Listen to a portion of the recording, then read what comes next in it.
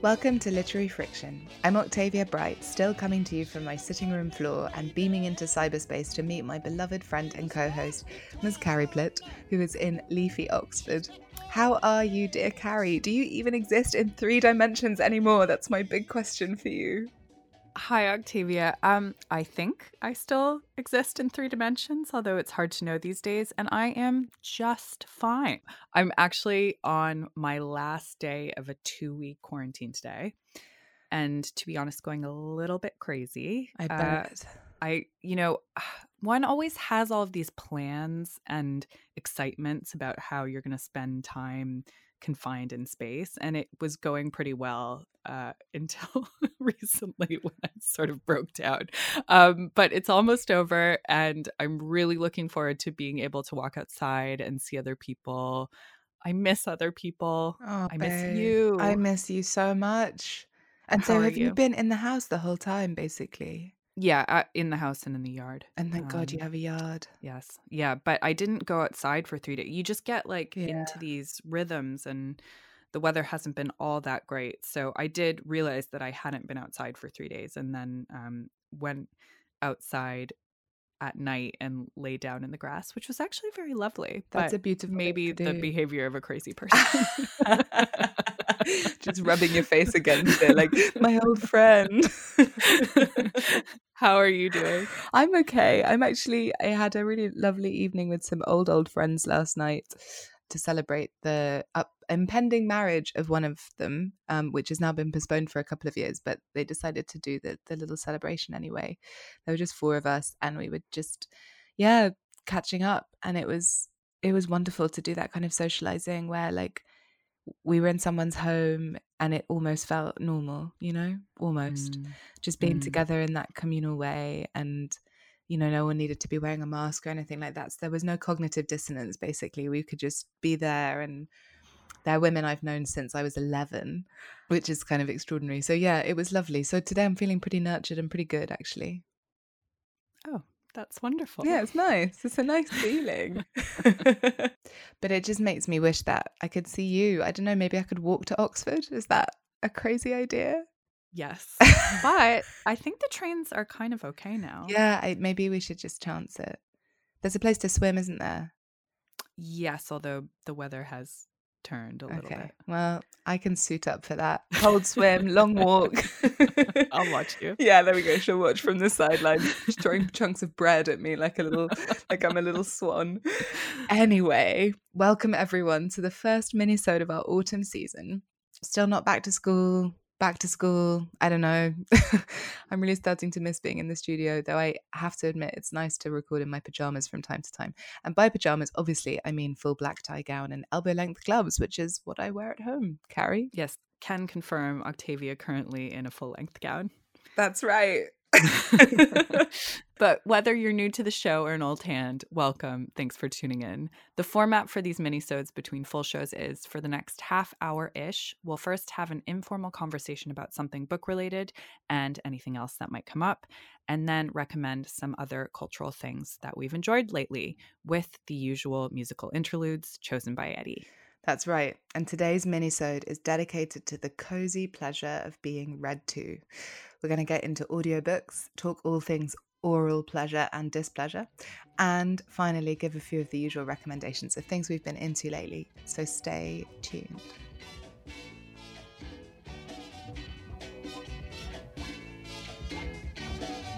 Let me tell you something. She belongs to me. Nobody's gonna steal it away. She's my lucky lady. There's a chill in the air, and soon it will be the perfect climate for taking brisk walks in parks or just round the block for your government-mandated hour of exercise should we find ourselves in another dreaded lockdown. Either way, the perfect conditions for listening to books. During lockdown, loads of people talked about how hard they were finding it to concentrate on reading, us included. And I just wondered if it saw a resurgence of the audiobook, because I found it a really necessary and helpful way back in. I can actually answer that question, Yay. which is that there was not a resurgence of audiobooks, as a lot of people expected. There was a huge rise in ebooks, but not in audiobooks. And what they think is that a lot of people were listening to audiobooks on their commute. So the numbers probably went up for people who didn't usually listen to audiobooks, but those people who listened to audiobooks while they commuted weren't listening to them anymore. God, first of all, love it when you have the insider info. That's really interesting. Yeah. No, surprising to me too. And apparently it's similar with podcasts. Yeah, that they Commutes didn't. are such a big part of those listening habits. Wow. Yeah, I mean, I guess they are. It is something that people tend to do alone, isn't it? Like, you don't necessarily put one on to listen together. But what about like all the cleaning? I mean, that's the only thing that makes it tolerable for me. I completely agree. But also, I mean, it's not just when I'm doing housework, actually. I do also love to put an audiobook on and just lie down or be walking, because there's something I find so magical about being read to. It's just, I don't know, it can feel like such an act of tenderness. And I think it can be a really intimate and very personal experience. I guess, you know, for me, it's partly related to the fact that I had parents who read to me as a child. I think that the associations with being safe and small and, you know, the responsibility for the storytelling is on someone else. So maybe if you're a person who grew up in an environment where you were being read to, that's part of the connection for you. What do you think? Yeah. Well, I definitely associate audiobooks with childhood, and it's partially because we used to get those huge kind of wallets, books on tapes Love for our them. car trip. For our And younger listeners, you may not remember the cassette tape. But holy hell, those things had like 25 cassettes in them. yeah, and you'd get them out of the library because nobody could afford to actually buy the whole package. Yeah. So when my parents were going to take us on a big car trip, we'd all go to the library and pick out a book on tape together and listen to it in the car. And it was a wonderful thing to share those books. I mean, my poor parents having to listen to children's books, but actually I don't think they were poor at all, because the one that I remember listening to vividly is Roald Dahl, The Witches. Oh my God, And yes. yeah, the narrator did the most kind of bizarre, amazing voices that are still in my head. I remember, and I remember the voices from that audiobook so much more vividly than any of the images from the movie they made. I remember the movie very vividly too, because I was so scared by it. It was very frightening. Yeah, I found the book very frightening. nightmares. Yeah, book less so for me. Yeah, interesting. I found that the witches that I made up in my imagination scared the living bejesus out of me. And when I saw them in the movie, I was like, okay, scary, but like a little bit less scary than my than my version. But I'm with you on the long car trips. I don't know, the car can be such a site of like tension and trauma in families, I think, when like stressed parents and bored children and like fighting and everything. And then it totally turns on its axis if you're able to make it a shared experience of you're all being transported by this one thing. And like, how often do you get to do that as a family, to like share the experience of a book together? It's normally one parent and one child, or two children if there's a bigger family, right? But for both parents to be there with you and to have that experience of a kind of unit like that, it's quite rare. And I think that, like, I mean, I don't know, I don't have children, but I can imagine I would find it a lot easier to listen to like a really brilliantly told children's story 5 times over than watching the Frozen movie 5 times over, for example, which seems to be the fate of all of my friends who are parents. I also, like, I think I've mentioned this on the show before, but my family, my parents and I, because I'm their only child, we used to do regular longish drives down to Somerset from London to stay with my uncle. And my parents decided that Thomas Hardy's Tess of the D'Urbervilles was going to be like a great choice to keep us company on these drives. And, you know, fine, it's a great book, but like it definitely has some pretty adult themes for a young girl of 5 or 6. And I remember so vividly, we had this version of it that was read by, I think he's an actor called Martin Jarvis, who did a lot of audio books. And he's got this really wonderful, very familiar voice if you listen to a lot of audiobooks from that kind of period, I guess recorded in like the 80s and 90s. And I remember I drifted off to sleep on the back seat, you know, and had like a pillow and everything. And we were driving. We'd been driving for like an hour and a half or something. I'd fallen asleep and I woke up during the scene, there's this really traumatic scene where a horse gets run through by a part of a cart, and it's incredibly vividly described, and it's incredibly violent and bloody, and this poor horse is in absolute agony. And we were driving past Stonehenge at the time, and I like started wailing and just had this, it was this kind of really dramatic experience basically. And I never really forgave my parents for it. I mean, we still finished the book over the next couple of months, but I remember that feeling of like, how could you do this to me? I was sleeping and now, yeah. I feel like that's a common theme of some of your childhood stories, is like your parents introducing you to things that were way too adult for you. A classic At of the the genre. time. Yeah. Bless them. Also, this is a huge tangent, but it still amazes me that you can just drive past Stonehenge, because Yeah. we drive past a lot to go to Eddie's parents' house, and it's like every time it's amazing. It's extraordinary. It's just Stonehenge Yeah. on a hill next to you on this tiny two-way highway. I know. Do you know what will blow your mind is when I was a kid, you used to be able to go right up to the stones, no problem. know. And there was I none know. of that weird visitor centre and all that stuff that they've done now. And when my mum, who grew up in Somerset, and when she was a student, she went to university in Bristol for a bit, and they used to go for the solstice and just like have like a hippie party under the stones, no questions asked, you know, druids around and everything. But like, why do Wish we I had- can't have nice things? I swear. Yeah. We ruin No, we everything. can't. We can't. But Stonehenge is truly awesome. I Yes, it will is. stand by Stonehenge. Oh my God, It's, me too. It's like, and when you see it, you understand it more, because it's just in the middle of nowhere on this hill, and it Carrie, emerges as you come up the hill. how did they put the stones? I don't know, the Octavia. I love it. Yeah, it's mind blowing. It Okay, is. we should talk about audiobooks. I'm sorry. No, let's talk more about the henge. I would like to go and sit in the henge and listen to like a mystical audiobook, like Alan Yeah. Watts reading his like psychedelic philosophy. That would be a fabulous experience. So anyway, back on track, babes. My first question to you is, Carrie Plitt, do you listen to audiobooks? To be honest, not really. Oh my God, get out. I just don't. What I are you even know. I doing know. here? You call yourself a know. reader? I'm a little embarrassed to even be part of this conversation, because I'm not sure how much I can add as not really a listener of audiobooks. I mean, I did used to listen to them more as a kid, as mentioned. I love podcasts. I listen to podcasts all the time. I love reading. And so I've always been slightly confused as to why I haven't got into audiobooks now that they're so easy to access and listen to anywhere.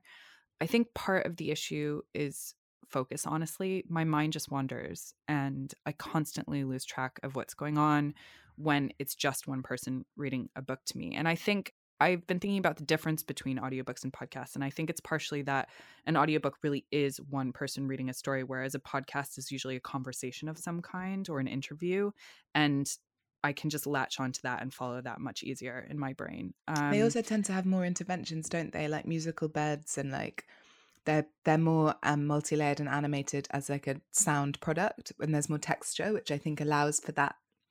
You know, you can drift, and there's things to pull you back. Re-engage. Exactly. Re-engage Yeah. with the work. Whereas I just find like I'll miss a whole chapter because I'll be thinking about something else entirely, and then I have to go back, and it's like, and I don't know what's happening. And also I just don't retain as much of the information. I don't remember books as well when I've listened to them versus when I've read them. So I don't seek them out all too often. Yeah. That's How really about you? interesting.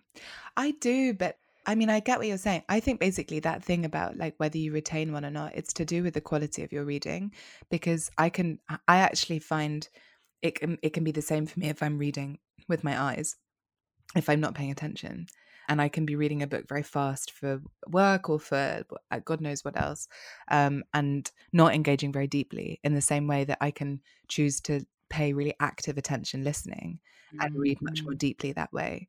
So I think it's like, if you think of audiobooks only as something that you have on in the background while you're doing other things, then of course you're not going to absorb all the information. But if you actually practice active listening, like one of the things I love to do, I haven't done this for ages actually, but when I was living on my own ages ago, I would put an audiobook on and do some like drawing or painting kind of as a meditative practice. And that was incredible, because there was the potential to have this very active listening experience while engaging my hands and my kind of another part of my psyche at the same time. And I realized the reason I love doing that is because when I was at school, I used to doodle all the time when I was listening in class. And it actually was a tool that helped me concentrate, because I found it so hard to actually just sit still. I don't know, had a like an overactive kind of mind, I guess. Like I just couldn't think in a straight line in that way. Fascinating. Yeah, but if I stick an audiobook on while I'm doing the housework, for example, I tend to miss big chunks of it too.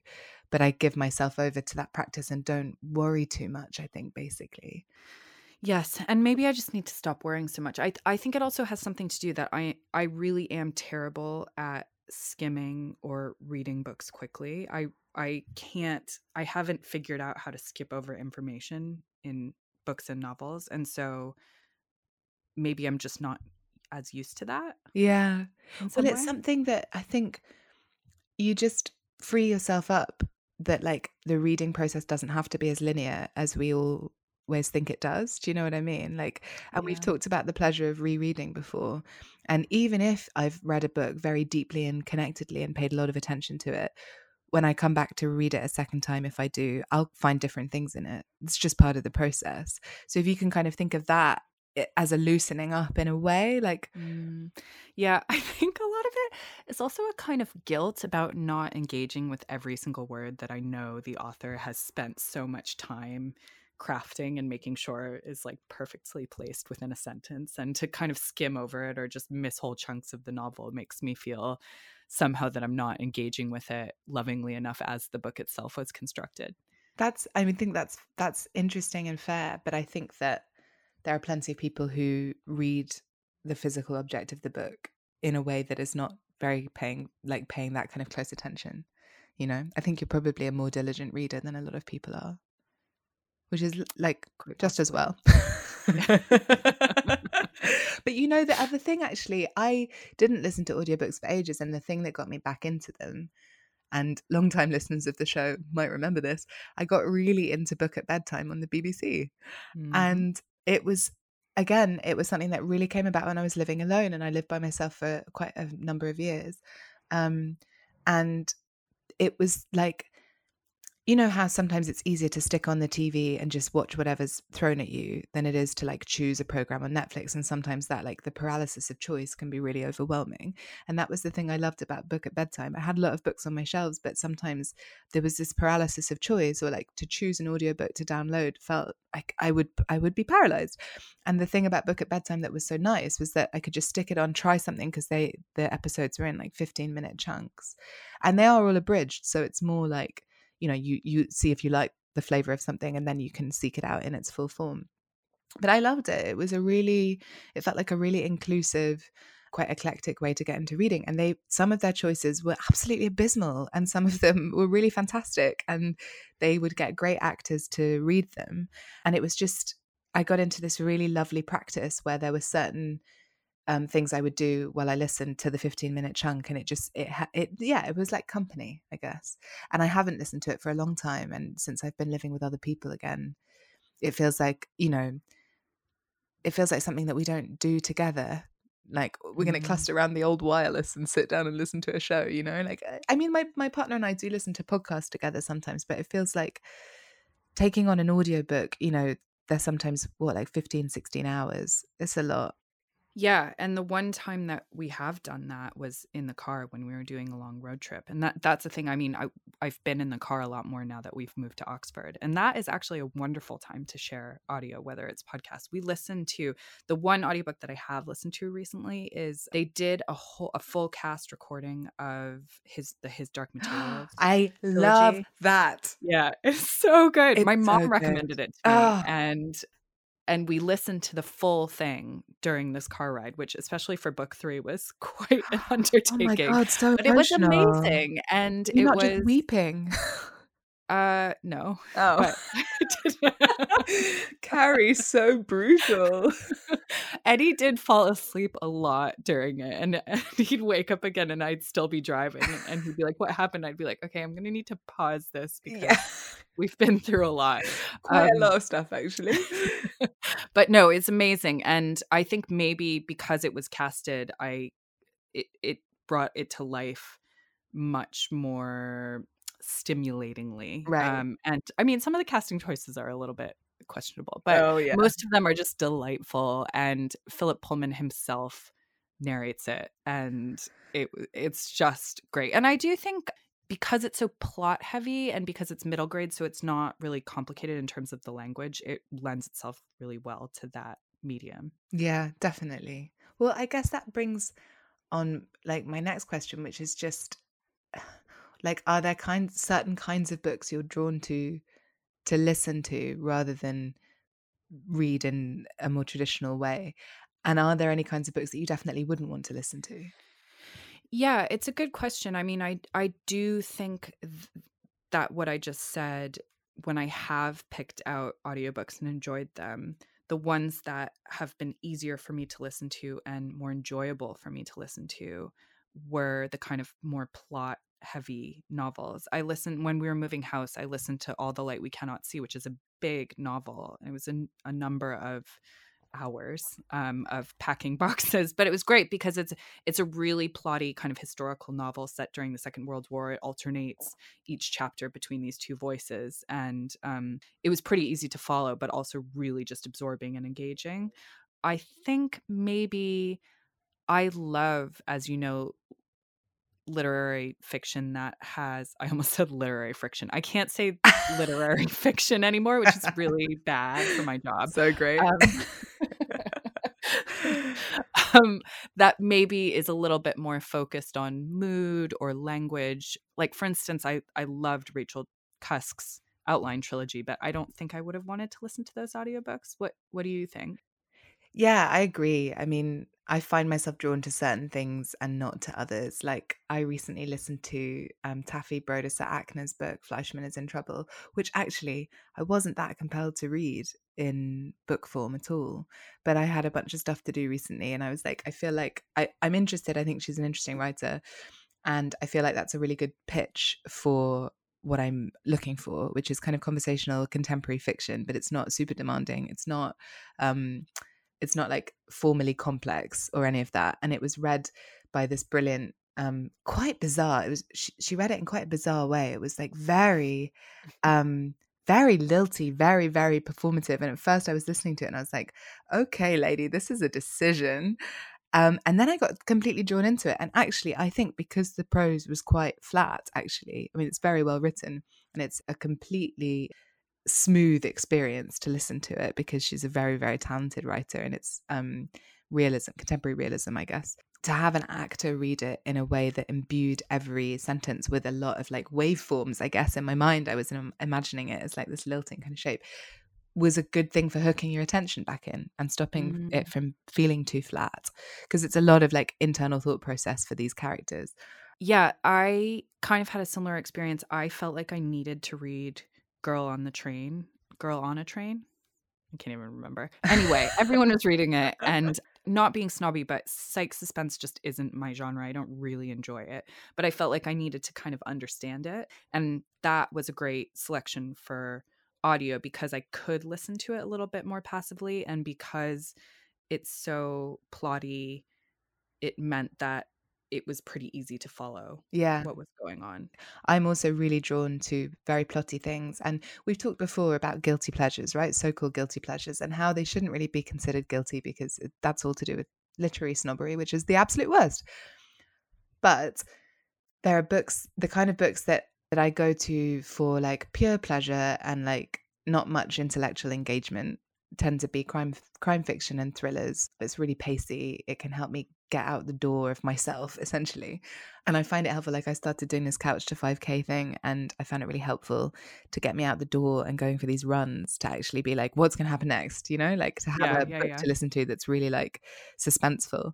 But the flip side of that is that those are books that can have, sometimes you find them having a lot of violence in, or a lot of like very badly written sex, for example, both of which are things that I find vastly more offensive in audio format than on the page, I think, because on the page, if I get to like a badly written sex scene, I just skip it. I just let my eyes move through it and don't take it on. But when you have some actor like very passionately describing some like gender bad gender politics, like undressing scene in your ear. It's very offensive. And also, actually, I think I'm just getting soft and as I get older, but the violence, like I was listening to, I can't remember the name of it, but do you remember the Elizabeth Salander trilogy? Oh, Girl with the Dragon Girl with the Tattoo. Dragon Tattoo and the others. So some other authors have written another one in the series, because obviously, what was his name? Stieg Larsson. Stieg Larsson died.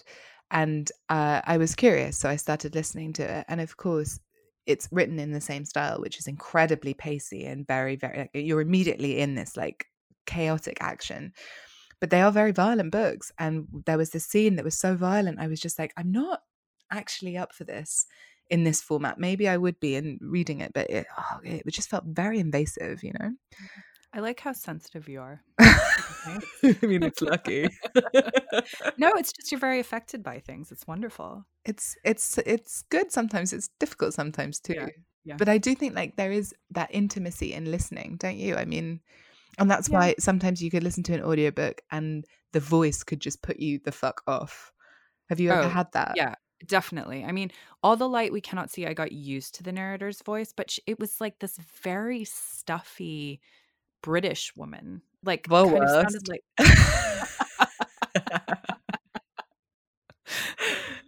but it just was not appealing. Like I was like, why is this woman reading this story to me? It didn't make any sense to me. Yeah.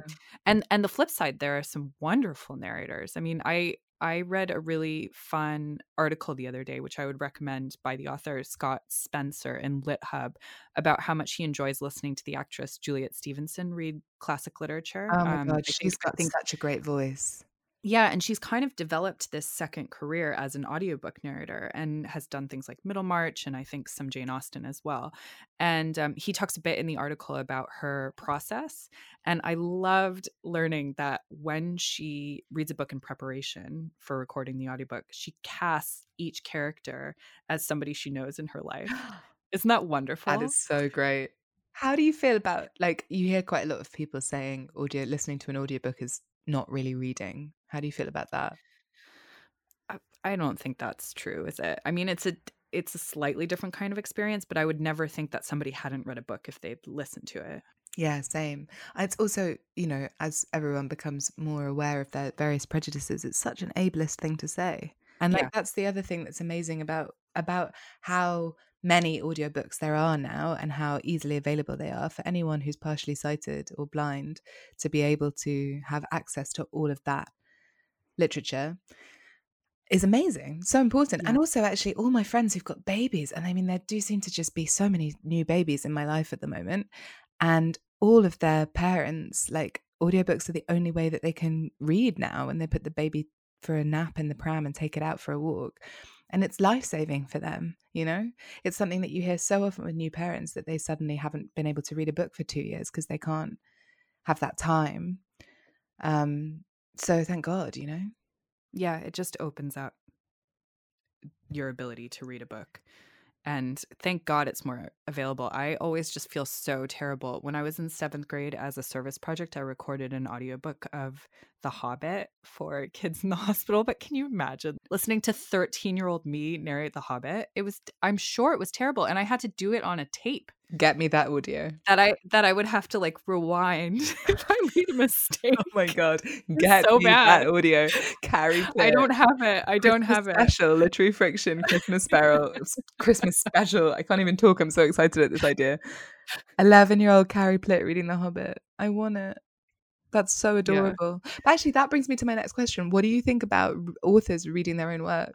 I feel mixed about it. I mean, I think it's a very exciting prospect, isn't it? To not only be able to read somebody's work, but interpret it in the way that they themselves would interpret it in voice. At the same time, I think reading is a very different skill from writing, and a lot of authors really shouldn't record their and I think many have been ruined by an overzealous author recording them themselves. Yeah, it's tricky. Shall not name names. No, never. It can be pretty hit or miss.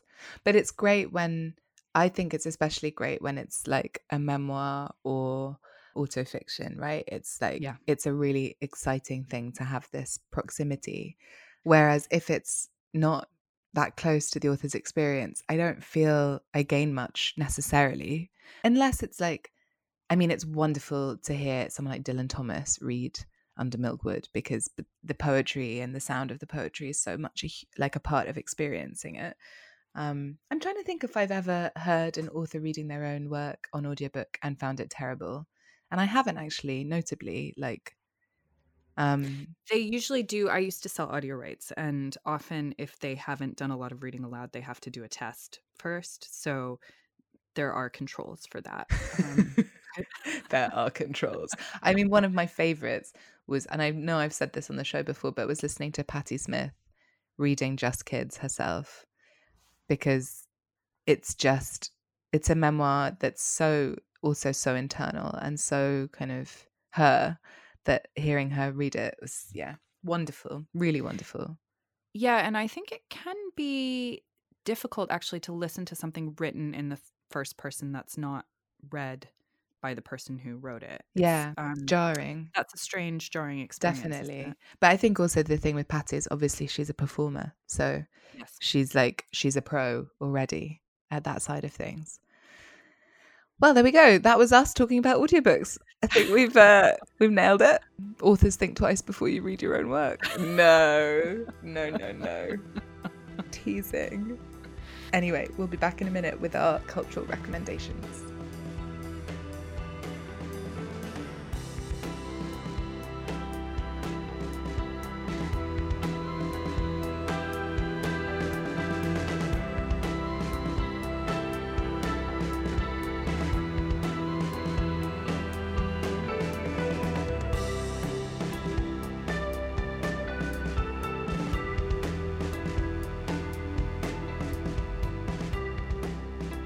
Hello again, I'm Octavia Bright, back here with Carrie Plitt to give you our cultural recommendations of some stuff we've done recently that isn't reading.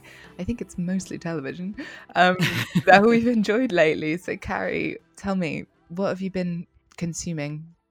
Well, the thing that I have consumed that I loved the most since we last recorded a minisode is definitely Watchmen, the TV series. Amazing. Have you seen it? No, and I always wanted to, and then it was one of those things that I just didn't. I think you have to see it. Okay. I think you would love it. And this is a late endorsement. It came out last year, but I only just watched it, and it's so good. I consumed it. I looked forward to it every night, watching it after work. I watched some of the episodes again immediately, and they held up. And it's one of those shows that you kind of do want to rewatch it as soon as it ends because of all of the things that are seeded from the beginning. And I will say, I say this as someone who really doesn't like superhero movies. I'm just not that interested in them, and not interested in like comics or superheroes in general. Had never read Watchmen, hadn't watched the movie, knew almost nothing about the franchise besides there being a large blue man called Dr. Manhattan. But I don't think you need to understand the lore to be able to watch the show, because they kind of explain everything. And it was really fun for me actually to then go back and read about the characters, because I saw even how much deeper it was than I had understood while I was watching the show. Amazing. But also what is brilliant about it is they take this material and just make it its own story, which is in a kind of alternative universe of the Watchmen series, where America won the Vietnam War and sort of there are all these vigilantes, but it's in the present day in this alternative Earth. And it's set mostly in Tulsa in the aftermath of the race massacre that happened there in 1921. Wow. And they make it this amazing commentary on race in America that is just completely mind-blowing and revelatory, and manages to be this like intensely political series while still being fun and interesting and like having superheroes in it, and it somehow works. And I loved it. Regina King is the kind of lead role, and she's amazing. And the music is also really great. It's the guys behind Nine Inch Nails. Love that. And it's really disturbing and kind of like sexy, and feels very present in this way that slaps you in the face. And yeah, I loved it. It sounds amazing. It's so good. It sounds like And then I got must my be- parents to watch it too, and they loved it. Okay, all So right. it's like for the whole family. Where is it available? It's on, so it was an HBO show, and it's on Now TV, which I recently caved. Okay, so I think to I'm gonna have to subscribe cave for to. that because there's some Yeah. stuff on there I want to The see. Sopranos is on there, which is why I originally got it. But Right, we've been watching that on Amazon Prime and just paying for the episodes. get Now TV, babe. All right, I want to see it. How about you, Octavia? Well, TV wise, I really enjoyed a show called Harlots, which was on the BBC, and it must have come out ages ago because they've made a load of series, but I missed it, and I was kind of casting around for something I kind of like frothy and a bit fun to watch, and it's brilliant actually. It's really gorgeous looking.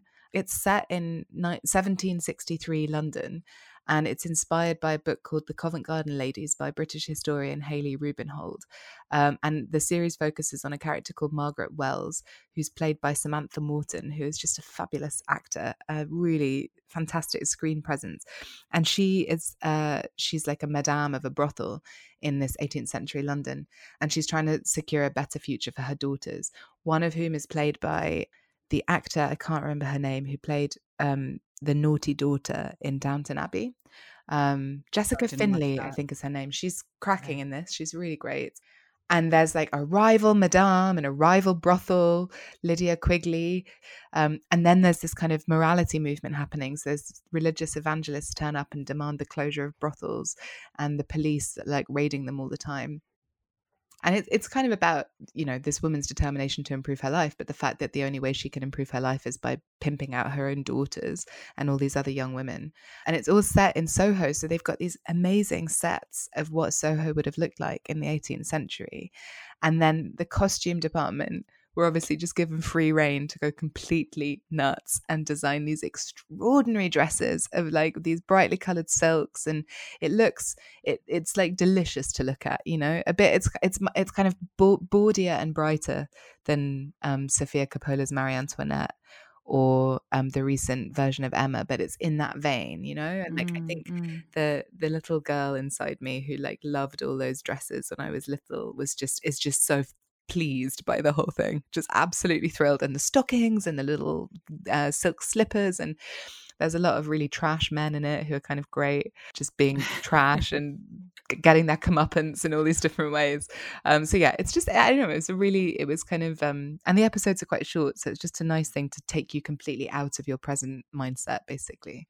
I have never heard of that, but it sounds really fun. Yeah, it's super fun. It's just it's fun. It's not like a deeply intellectual piece of work, but it doesn't need to be because it's not what it's trying to do.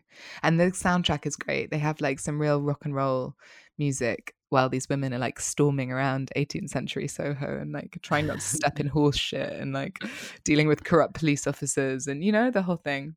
It's good. What's next for you? An old movie that I watched recently is Terrence Malick's Days of Heaven. He is such a talent. I haven't seen that one, but his cinema is just next level.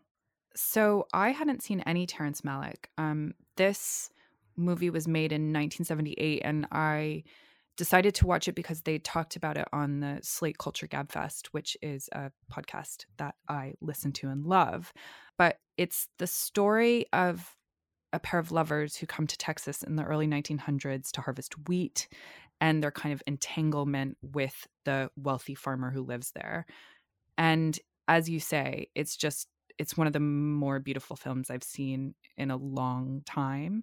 The film was actually notoriously late and over budget because he insisted on filming most of the scenes during golden hour. So like they had this 20-minute window every day to get the shots, but they are just stunning. I mean, you could almost watch the film without any dialogue, and in fact most of the dialogue is voiceover anyway. But it's this like overwhelming experience of nature. Is that the word? I don't know. Yeah. The story feels like a parable, and the stunning cinematography makes it feel more epic, and it just feels like it's capturing something much larger than the one human story that it follows. It's incredible. That's always his jam. He is, his work blows you away. if you ever get the opportunity to see any of his films on the cinema screen, if we're ever allowed back into cinemas, but they're quite often art house cinemas will do like Malick seasons, and it's so worth it. Because of the hyper visual quality of his work. It is mind blowing if you get the chance. Yeah, I've not seen that one though. I'd really love to. You should see it. And Richard Gere is super hot in it. Oh my god, such a long-standing crush on that man. Another beautiful thing in that film. How about you? What's your next recommendation? My next and final recommendation is an episode of a podcast. So the Cut podcast is back, which I was really happy to see because I used to really enjoy listening to it. It's just a good tone, and it's, you know, funny, interesting, usually women journalists having conversations about stuff. But it's back, and there was one episode in particular that really just brought me a lot of joy, called The Joy of Sext. I heard that. Did you listen? Yeah. It's really so great. So the podcast got a new presenter called Avery Trufelman, who's brilliant, and this episode is, oh my god, it's all about, like, obviously the rise of sexting as something that people are having to do more of because of isolation in COVID times, and the question of, like, how do you do good sexting? You know, like, if you're sending nudes, what makes a dick pic a nude? Is there a difference? And they have this hilarious conversation about the whole situation with dick pics, and how, like, some dudes really understand that, you know, a beautifully set up, carefully considered dick pic can be like a gorgeous thing to receive with consent first. And other guys just seem to think that they can just, like, take a snap of their penis in their boxes from above and just, like, send it without asking first. And it's just, I don't know, how did you find it? Like, they were so funny about it. Yeah, it was, well, I liked that it was taking nudes seriously. Yeah. I hadn't encountered something that had done that. And it was really fun while still being quite rigorous in its evaluation of what nude means and what sexting is and what can be exciting about sexting and what can be kind of invasive about sexting. And yeah, it was the kind of perfect little confection. Yeah, I loved it. Yeah, it was really great. And I listened to it with my partner, who's a man, and afterwards was like, do your friends ever talk about this stuff? Like, do you know if any of your male friends have ever sent a dick pic, basically? And he was absolutely scandalized. But I realized that, again, it's just one of those, that whole axis between, like, the way that straight women talk about sex and the way that straight men probably don't talk about sex with anyone apart from the person they're having sex with. And it's so sad. Yeah, if only they consulted each other about how to take good dick pics. Listen, we'd all have been saved a lot of time. We would have been saved a lot of time, and we would have had a much more pleasurable experience of the world. I agree. Mandatory. It should be part of sex ed at school. How to take a good dick pic. Also, Avery Trufelman has the most astonishing voice. Oh, it's great. It's amazing. Yeah. Low and, like, resonant. So good. Anyway, hit me with your last recommendation. Oh, just a very short and stupid recommendation. I told my sister I was going to recommend this, and she said it was a bad idea. But I'm going to do it anyway. What is it? It's making my own popcorn on the stove. Oh, sweetie. Do you ever do this? Such a nerd. No, because listen, I think a lot of people love popcorn, but don't understand how much better it is when you make it yourself on the stove. And it's so easy. And all you need to do is buy popcorn kernels, put a little oil in the pan, wait for it to heat up, put the kernels in, cover the pan. That's all. And then you can choose your own toppings. And I have really been enjoying Parmesan cheese grated on my homemade popcorn right now. That sounds very luxy and good. So, listen, I tease you, but because it's not a thing I ever would think to do. But when I was living with some friends a little while ago, my friend Moriarty was the king of homemade popcorn, and it was his favorite thing to pick a nice movie. He'd make a big bowl of popcorn, and then this genius thing, he would put, you know, those chocolate things called minstrels. Yeah. In a little packet. He would put the minstrels in the freshly made popcorn, and because the popcorn was warm, it would make the minstrels kind of melt a bit. Oh wow. But they're covered in a sugar casing, so they wouldn't completely come apart. But then when you put the minstrel in your mouth with the salty popcorn, you would get this, like, incredible, like, it was very, very nice. It was a very nice experience. Wow, he sounds like he's one level up for me on the popcorn game. I think he might be. I mean, he knows what. Yeah, maybe I'm being really presumptuous by even recommending this.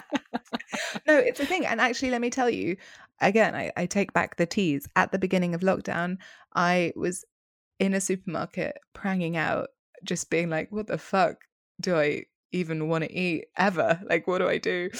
And in a daze reached for some popcorn kernels, and I have them in my cupboard, and I've never done You anything should with make them. them. So Honestly, maybe it gives me so much pleasure. I think popcorn is one of the best things it's a ever. joyful food. It is Yeah. a really joyful food. Last question on the popcorn front. Yes. Salty, sweet, both? Yeah. Well, when I make it at home, I usually make it just salty or some variation of salty. I sometimes put like chili powder on and dill and things like that. I do love a good kettle corn, though. I mean, you know, I have a massive sweet tooth. So it's hard to make your own kettle corn unless you like do something with the sugar, and I'm too lazy to do that. But oh yeah, when I go to the cinema, I get that's the other thing is movie theaters in America don't serve sweet popcorn. And that was like the biggest revelation when I came to England, when they were like sweet or salty. And then I realized you could mix them The together. mix is the best So for that's what me. I do now. That's Yeah. the money shot. Yeah. Yeah. Ugh. Yeah. So to all our American listeners, you're missing out. On many things. Wonderful. Well, thank you. Everyone, you. we will be back in a couple of weeks with a really exciting full show and guest. And until then, this is Octavia Bright with Carrie Plitt on Literary Friction.